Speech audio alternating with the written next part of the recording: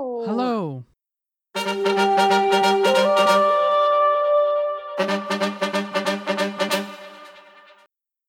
Yo, welcome to my summer lair. I'm your host. Never been to Wyoming, but Idaho always makes me giggle. Yunnan. I'm going to explain Outer Range, currently streaming on Prime Video. However, do not expect what I'm about to say to make sense. The TV show starts with Josh Brolin, you know Josh Brolin, who plays Royal Abbott, a Wyoming cattle rancher whose living off the land way of life is threatened. His stress deepens when he confronts a cosmic anomaly on his vast ranch. There is a black hole in the ground in Wyoming. How does a cattle rancher process that? Police in the town where Royal and his dysfunctional family live is Deputy Sheriff Joy Hawk, played by Tamara Podemski. Sheriff Joy is trying to keep the peace and gain votes so she can be reelected as the town sheriff. This is a Western, and the sheriff is not always welcome, especially a sheriff who is determined to pursue justice. There's a couple of other significant reasons why Sheriff Joy's police presence is not appreciated, and my conversation with Tamara explores that aspect. Sheriff Joy wants to serve her town, but many in the town would rather serve her notice. Outer Range isn't sci-fi, it's a supernatural mystery. Over the course of the first season's 8 episodes, there are murders, characters have gone missing, and as viewers, we still don't know why there is a black hole in the ground in Wyoming. Thankfully, Prime Video has renewed the TV show for a second season. Now, if that's not your jam, you can see Tamara as Antini in 2 episodes of Reservation Dogs, the second season, episodes 4 and episode 5. Res Dogs follows exploits of 4 indigenous teenagers in rural Oklahoma. However, the second episode Tamara appears in has quite a number of exploits of her own. Oh my. Oh yo, prepare to blush. Antini's wild. So now, shall we explore the Outer Range? Opening Manifesto. Sound, the final frontier. My Summer Lair is an enterprise, a pop culture voyage with a continuing mission to explore strange new worlds, to seek out new creators and celebrate established producers, to boldly go where no podcast has gone before. And now here is your host, Sami Yunan. Congratulations! Outer Range was renewed for a second season. That's very exciting. So you play Sheriff Joy. As the sheriff, do you have any clues as what's going on in this show? It's best that none of us know or knew what was going on, because then it just makes for that realism that the show offers of just everyone being challenged and pushed to the brink of their mental capacity to make sense of the world. But yeah, I think that what I most wanted to offer and bring to the story was that, she relates to the unknown in a different way than the others relate to them. And I also love, I know we still have so many new viewers who are just coming to the show. Mm-hmm. So without giving too much away, I also love that, the way that she accesses the unknown is different from how everybody else does also. So if you had everyone's account or interpretations, she would probably have the most different take on what it all means. Yeah, that's a good point, because the mental challenges and the way that people are processing things. A good example is your scenes with Josh Brolin. Yeah. Because both of you are dealing with this tremendous external forces, just this pressure. Yeah. And there are different kinds of pressure.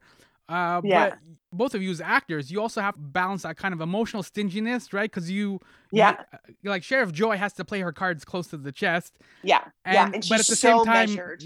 But at the same time, you have to have this kind of connection as actors. So how do you kind of balance that stinginess with the connection? I'd say that it's what happens when you get the right people to play those roles, and I really have to credit the casting for for putting together this very unique, and it's a big cast. There's about 10 of us there that are all we have to bounce off each other, and no matter how good we each may be individually as actors, if the dynamics between us doesn't work to push the story forward as intended, it doesn't matter how good you are alone. And so I think part of that is just the magic of when you get it right. And then the other part is that strategic casting of trying to find people to bounce who will bounce off each other's that way. But Josh is also incredible to bounce off of. I mean, I don't know if anyone can be in a scene with him and not make the scene work. I think that's largely credit to him. But I think also like what's so great about the characters that are in this show and when they're chosen to be on screen, because I'm not on screen with everybody, like with Autumn and Sheriff Joy, you will never see them in the same scene. So there's also this very careful construction of who do you want making sense of the world together, who do you want bouncing off of each other, and that's what I love. Like, it's not arbitrary, it's very carefully designed of who you see making sense of it together. And this cast of characters you're talking about, are you including, I guess, the nature, the environment? Because it's almost like another character in the show. This is a very external show. It's not really a lot of studio work, right? So you as an actor, like, are you feeding off, I guess, the natural cues of the literal environment? Absolutely. And I think that's also how I come to it as an Indigenous actor. I mean, that the land itself represents its own character, its own entity. I'm so happy to hear that you feel that as an audience. It's like Gotham City for Batman. Like, it's part of, you know what I mean? Like, as much as you have the car and the butler, you have Gotham City. And it's in their bones because you're dealing with rancher culture or the Indigenous culture from that area too. Everything is so deeply rooted in the land. I mean, every discussion, all the fights come back to the land. It's the original kind of settler conflict of how we relate to the land, how we share the land, how we protect the land. And so I love that part also is that, just expanding the conversation of the Western so that we can go a little bit deeper into, one of the main sources of war and divide down there. And you already mentioned too, like, your Indigenous perspective. What is hanging around the rear view mirror in Sheriff Joy's police SUV? Oh, very nice. So that's a braid of sweetgrass. And it's very common. I wouldn't say, across the board. Sometimes, we're all, 500 plus nations across Turtle Island, across North America. And so all of us have very different, distinct culturals, traditions and kind of ceremonies. But the sweetgrass around the mirror is a pretty common thing of sweetgrass is one of our sacred medicines. And it grows along the prairies up here and down there.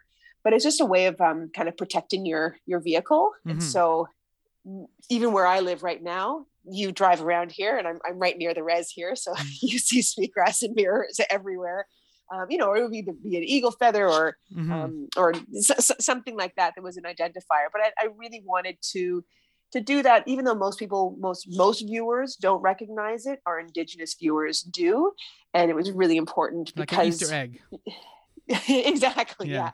But especially for Sheriff Joy, because even in her office, I mean, you'll see all her medicines behind her in her sheriff's office, and a way that, there's no way I can wear anything because she's a cop. So there was no real identifiers there, but I really wanted that. Actually, that's not true. Her gun holster, for those people who are really paying attention, and they have seen that. She has a beaded gun holster. Yeah, so then when you're establishing the character, obviously this is the first season, so you have to build the character from the ground up. Was it those kind of cultural or personal elements that kind of came first, or did I guess when you put on the uniform, as you said, because that's a big cue for an actor, right? That kind of sums up the entire character in a way. Yeah, so those are in the very early conversations, and you're either lucky enough to get, creatives in those key department roles that first of all, care what you have to say, and then respect what you have to say, and then incorporate what you have to say. And for the Outer Range crew, that was, from the casting department, who right off the top I said would love. It actually wasn't costume, that was props. And it was with the props guy that they were the ones who sourced a bunch of different designs of how we could put it on the gun holster. And then even their home, Joy and Martha's home, from the books that were there, the children's books, the native children's book that we wanted to see there, from the art on the wall, especially as a two-spirit couple, that's a little slightly different in the Indigenous world than in the more popular kind of LGBTQ arena. And so there were things specific to Indigenous two-spirit representation that we wanted to have. Like, all those discussions happened beforehand, and it was amazing to be able to have an art department who gave me that space and invited me into those conversations. Yeah, as you're touching upon it, like, Sheriff Joy has a number of prominent identities, right? Obviously, being a sheriff is one, a mom is another, a wife, lesbian, all these kind of like heavy cultural, like, personal identifiers. And so from your own challenges wrestling with identity, like, do you gravitate to like standing out and being a unicorn and this is my horn, this is who I am, or do you try your best to kind of fit in if you don't quite fit? Like, what's your go-to move? I don't think you did either, but like, what's your go-to move? I think also growing up in a mixed race home. So on one side, my dad's Israeli. I have Holocaust survivors on one side. My mother, who is Anishinaabe, and I have residential school survivors on the other side. I mean, I was thrown into this. This is who I come from, and so very early on, it was like an inescapable identity. And the people that I came from also spoke up very loudly about, their oppression, each of their genocides that they survived. And so it was in some way, I understood that was my responsibility to represent those people who I come from. And so there was no way to not own my horn, my unicorn, as we say. But also, especially because I am, I represent this mixed race identity, which for many people who have to kind of fall between two different worlds, it was more important as a young person who was kind of going through that identity crisis to own up to that mixed identity, that mixed race identity, because there are so many of us out there, and it only helped me because trying to fit into one or the other, I would lose, and it would just be a really disappointing, experience full of rejection. Yeah. So it was, and the more that, and myself and my sisters who are also in the business, the more we spoke up and kind of owned and even, really stepped into that word. And back then, we were just called half-breeds, but like really stepping into that and finding my power in that, more people responded because they were that too, or they understood that experience too. So I see that I found that it has only served me better to just like own who you are, and people will resonate because that's my truth, and people will respond to that. Yeah, this is a tangent, but I'm a child of immigrants, right? So my parents came from Egypt. And so it's not quite the same, but you're processing a lot because they have the Egyptian culture, and then we have to then also process Canadian culture. And I gravitated to pop culture, which has a completely different slang and like style and everything. So then it's the three cultures, and it's almost like a puzzle pieces. They don't quite fit. Like you have like from three different puzzles. Right. And not only that, if you're still going back home, you learn what modes you're like. Now you're back in Egypt mode, or like when you're with your family or when you're with your friends. And so, correct. Even though I call it kind of tag teaming parts of myself, when you're like, no, now you're in this mode, now you're in this mode. But like you have to, it's also just about knowing when it's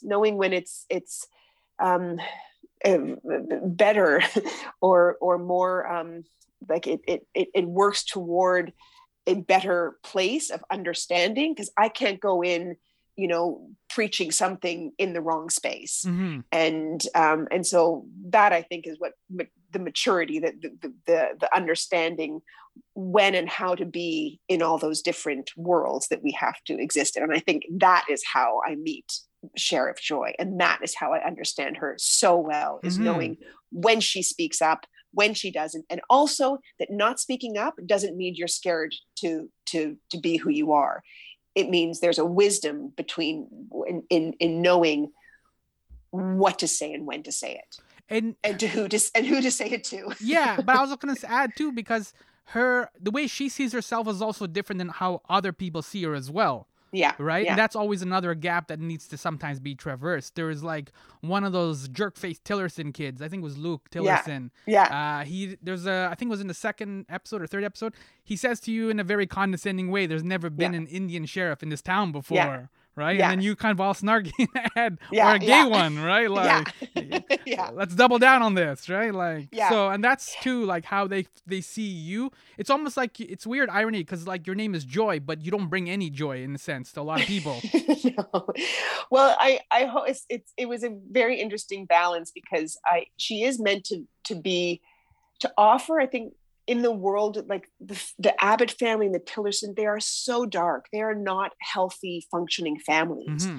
And in that way, Joy's family, every time we see her or at least the beginning ways that we're introduced to that family, all you see is love and affection and intimacy. And, we touch every time, like and it was really important to show that contrast to these really tortured and repressed families. And that's not at all what you see in the dynamics of the Hawke family. And so it's she's trying to infuse that joy as much as possible and keep it friendly. She tries to keep it friendly and speak, on a really human to human level while doing her job. And I guess, the great thing about her story arc is she realizes there's a point where you can't be friendly anymore. Like, this isn't this kind approach. And because she's kind of in a position of power that she has not been in yet, like, that's also what I found so interesting. She's learning. We are watching her learn as the show goes along. And that just is a really exciting place to meet a character where they are in that growth mode of becoming who we probably all want her to be, but we're just maybe 5 years too early in her process. Yeah. A great example of what you're talking about, limits to friendship or being friendly, is there was a scene where this dude is like potentially going to rob a convenience store. And so Sheriff Joy goes in there and she roughhouses him, and she's got his arm behind his back, and he keeps trying to like wrestle, and he thinks, it's a little girl, I can like push her around or whatever, right? And he's like, you get all confident. And she kept saying to him, like, if you keep moving, I will break your arm. I will break your arm. And finally, he keeps trying to push her away, and she has to break the arm. Like, there's a point where she's like, this is it. Like, I tried to be nice to you. I tried to reason, but like, now you got a broken arm. Deal with it. Yeah. And I love the metaphor that's the physical representation of what she's actually learning also in her policing. She can't dick around anymore. She's really tried a really honest, heartfelt approach to deal with these family members who she's been closely connected to for the last year, trying to figure out this other disappearance and this other investigation. And it's like, and the more, it's like, it's almost like she needs to be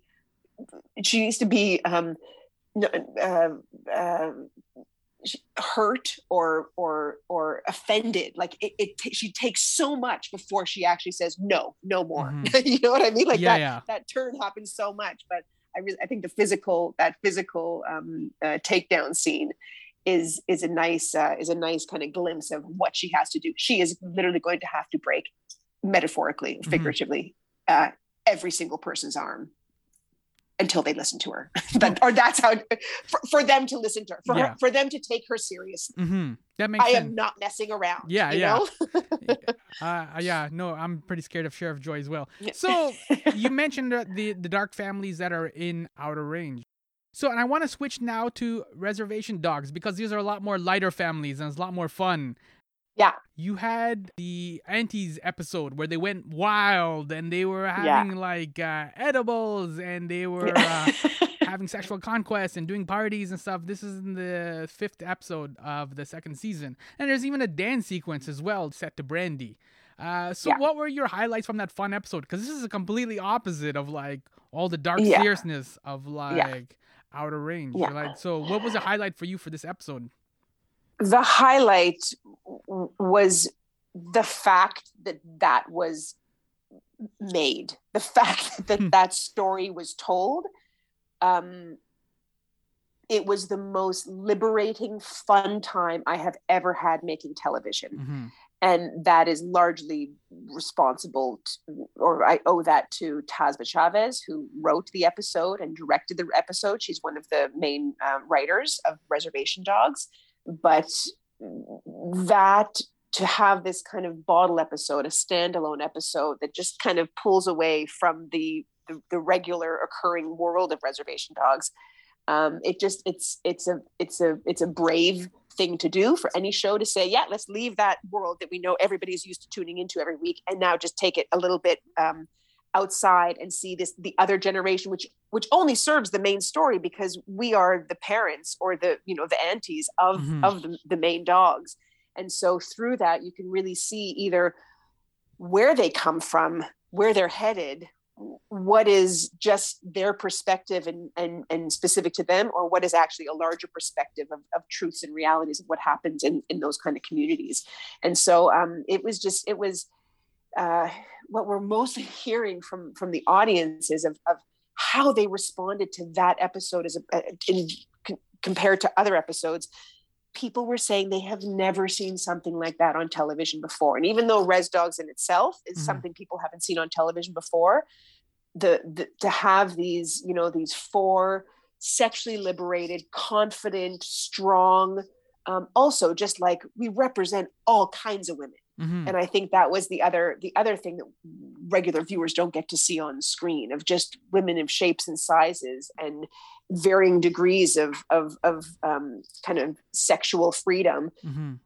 That was, I've never had a chance to do that before. So that the highlight was just in the doing, and then to be able to do it with my sister and, Jana, who is also a close friend, and Natalie, like these making, I mean, we did that over a week time. So every day to be in that world with them, there was so much laughter and there was so much just truth. And there is incredible power when you feel like you get to really say how it is. Mm-hmm. And I think that's what people are responding so much to this episode for. So it was worth the matching tattoos that all you gals got at the end. Yes. But that's the thing. It's like you bond so, and you don't always bond like that, but we bonded telling that story, and also with Tasba, who was just such a great leader through that week. Like, what else do you do? The tattoo seemed the obvious, but also Natalie, who is, one of the four aunties, mm-hmm. she's the tattoo artist. So it was a pretty easy thing to arrange, because she just tattooed us. Yeah. Someone had to tattoo her. She couldn't tattoo herself. That makes sense. Yeah. I know. We're not quite at that science level yet. But even the episode that was before that with Mabel was dying, that's again kind of echoes a lot of the family themes that you're talking about now, right? Where like there was all that food out there, and then like you have all these people kind of coming in through the front door, and they're quirky personalities, and they bring weird food, and like, you know what I mean? Like everybody observes death in a certain way, and even though it's all kind of the same culture, they're all a little bit adjacent in terms of how they process grief or death. Yeah. And I think what's really cool is that, because it's mainly through the perspective of the four kids, the four youth, mm-hmm. You get to not mock the older generations, but you get to, there's like a freedom of observation when the world is seen through their eyes.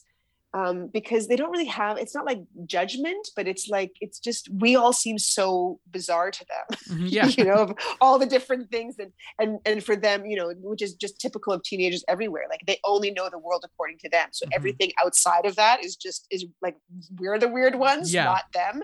So, like his speech of, acknowledging, the galaxies far, far beyond, or like, he goes into some Star Wars reference, when he's speaking to the creator. Like, I just think it's handled so well that allows such uniqueness to come out of, these very large kind of group scenes. And that's largely due to just really great characters. Mm-hmm. But I think also when you do things that are so culturally specific, especially when and that's why when you're getting authentic representation, everyone you're bringing to the table is bringing their own authentic Indigenous experience, and they all know how they relate to this. And then you just end up getting that beauty of truth, which I think is what people are really responding to. And where else are they seeing? Where else have they seen, an Indian wake? Where else have they seen like how we do our feasts? Yeah. There's no other place people are getting this, seeing these scenes. Even I think what's very cool also about that Mabel episode, that episode 4, is we're still in the world of, you still have some comic relief, but the show is really just season 2. I find the show just really matured and allowed it, like in the genres, like it's allowing comedy to exist in these deeper conversations of trauma and grief. And that's really cool when a show can just grow in that way, that it grows beyond the box, of its little funny comedy, culty comedy series. And don't forget too the grief response of bringing Sonic Tater Tots to a wake. But this, like, as long as you throw things like that in, it doesn't get too heavy. And it also means like that it doesn't have to be, because it all exists in the same place. And even that is an important thing to show. And I think so many people from, other than really, I don't know, I'm sure there are cultures who do like to really protect those moments and not let the laughter in. But I think it's really useful to see that even with the comedy parts, it doesn't take away from how hard we're crying. And it doesn't mean that we still don't get to go as deep and tap into the pain. It just means that it all exists in the same place. And that for sure is a truth in that community. When you and I were talking about like me being a child of immigrants and you being a unicorn, like it's the same thing sometimes. Some people, they hold onto their identity too tightly, right? And it becomes too rigid. And so they can't adapt to certain situations or certain things, whatever. And they get angry a lot because they get offended a lot, right? And so you sometimes with identity, it's kind of weird, but like, who you are, but you have to hold it loosely. Yeah. And I think that's also, it's very hard also because, on one side, I'm the child of immigrants too. And it's almost like that new generation is always responsible for pushing the boundary, for helping the generation before them understand, like, we know you had to hold on so tightly to all this. We know that you're only survived because you protected, our way of life, and so it really is. And that's why I think Reservation Dogs is really powerful, because it's from that voice of the new generation of how they're meant to reconcile all these things. And in some way it is, I wouldn't want to say that, it's harder for one generation over another, but the new generation and the youth generation always has that burden of how they are going to change a cycle, break a cycle, start a new chapter, and it's instead of dismissing with the hope too, that they're not white knuckling it like our parents or like earlier generations. You know what I mean? Like we get to breathe a little easier than they did. And so, how we can both respect how hard it is for them, because I think oftentimes we just dismiss that, this new generation, I don't even know what you call this new generation, but whatever they're called. I don't know what letter we're at now, XYZ. Sure, let's go with that. But whatever generation is the one that's coming up, I think it's easy to dismiss how challenging it is, because we always know that what they came from, and it's hard to complain about anything when you know what your parents and your grandparents went through. For sure. And so I don't think they always get the respect of what they're navigating, and this is the world that I can't even, I don't even know what it is to be young in this world where you grew up in social media, where you grew up with at the peak of every crisis that is going on right now, they're in it. You know, ours was like threats. I don't know how old you are. No, but we I had the imagine Cold War and the Russia. Yeah. And like, don't worry, your You school know, desk and- will protect you. That's what we were told. Yes. And this world, and especially in America, which I have to also kind of do a little bit of a translation for in my brain, because being a youth in America is very different, and especially in Oklahoma is very different from being a youth up here in Canada, even in the remote Indigenous communities. Which is where Dogs is set, just for people who don't know. Yes, in Oklahoma, rural Oklahoma, yeah. Yeah, so Reservation Dogs did get renewed for season 3. Are you hoping to be It back? did. Or are you going to be busy with Sheriff Joy?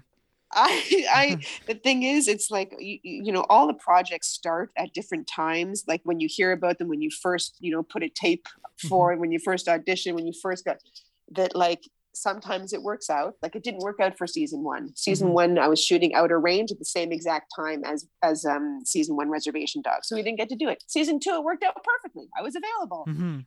But now you know, they're renewed. We just got renewed for season 2 for Outer Range.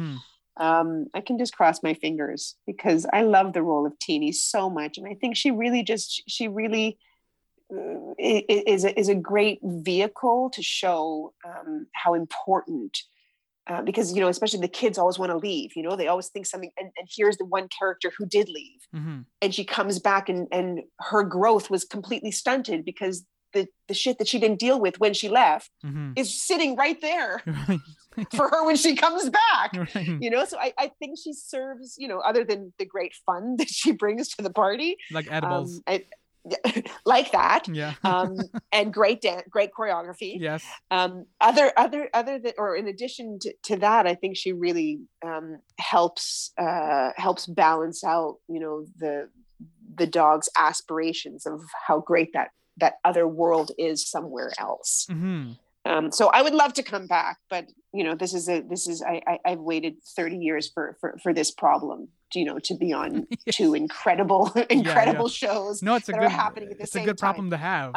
So that I'm just gonna enjoy and be grateful for that problem.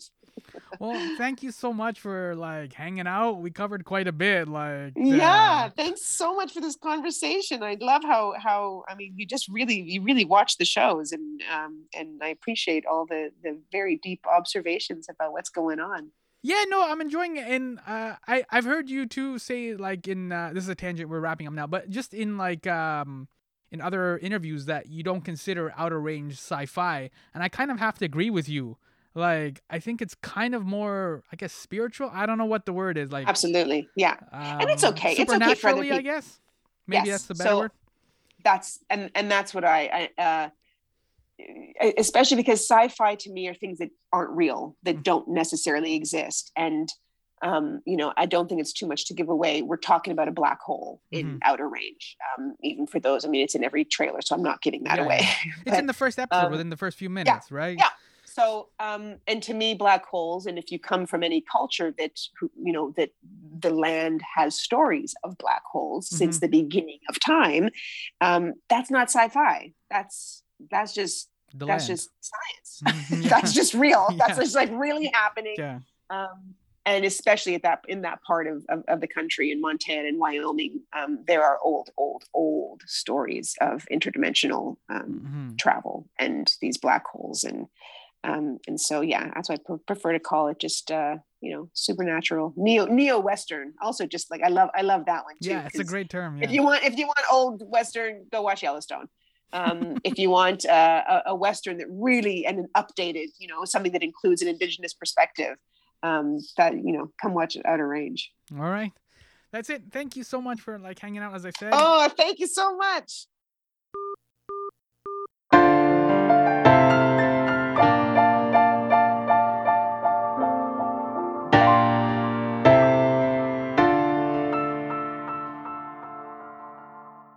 That was Tamara Podensky, who plays Sheriff Joy on Prime Video's Outer Range, and Ann Teenie in Reservation Dogs. I'm the host of My Summer Lair, Sammy Yunan. I write a weekly Set to VCR column for MySummerLair.com. It's posted every Monday morning, and it's filled with sarcastic puns and useful TV recommendations for that week. So sarcastic puns are useful too, I think. At the time, seeing the trailer for Outer Range, I couldn't understand what exactly I was seeing. For my recommendation, I wrote simply, lots of creepy atmosphere, a murder or two in the trailer, interesting. What I wrote was true, however, I failed to convey the darkness, the dysfunction, and the drama of families trying desperately to hold on to disturbing secrets. As you can hear from my conversation I had with Tamara, this is a TV show about strong identities. A cattle rancher is a strong identity. It's a lifestyle. She plays Sheriff Joy in a conservative town. Again, another strong identity. How do you hold on to your identity? Or, if you want to be all fancy pants about it, how do you hold on to your essence when there is so much pressure, external pressure just on you to change? In high school, not being accepted for who you are, yeah, that sucks. But it's high school, so you just get through it, it's done, and you can move on. You know there's a beginning and an end to high school. You're not rooted in that place the way that you are as an adult. You can't just go cattle ranch somewhere else the way office workers can work anywhere as long as there is strong Wi-Fi. You have roots and an ongoing relationship to the land. All of that makes it difficult to leave. Outer Range is an interesting TV show. I'm not sure what is going on or what we can expect for season 2. You know what else is interesting? A well-written newsletter. Check this out. If you enjoyed this conversation, some good news. My Pal Sammy newsletter. Let us extend the conversation. And I know. You think of email and you think of negative connotations. You think of work. You think of that sweet senior citizen in your life who keeps forwarding those weird chain letters things so that they welcome good luck. All of that is true. All of that is email. That's because for those people and those emails, the E in email stands for electronic mail. So what if? What if the E stood for experience? What if it stood for event? What if it stood for excellence? Wouldn't that be exciting? Email doesn't have to be email. Does that make sense? Go to mysummerlair.com/subscribe to sign up for the weekly pop culture My Pal Sammy newsletter. You will be elated you did. Sweet, right? Sign up now, don't delay. Because I have lots of sarcastic puns, TV recommendations, and all kinds of goodness to offer. Thank you so much for listening to me in a Netflix world. Outer Range, yo!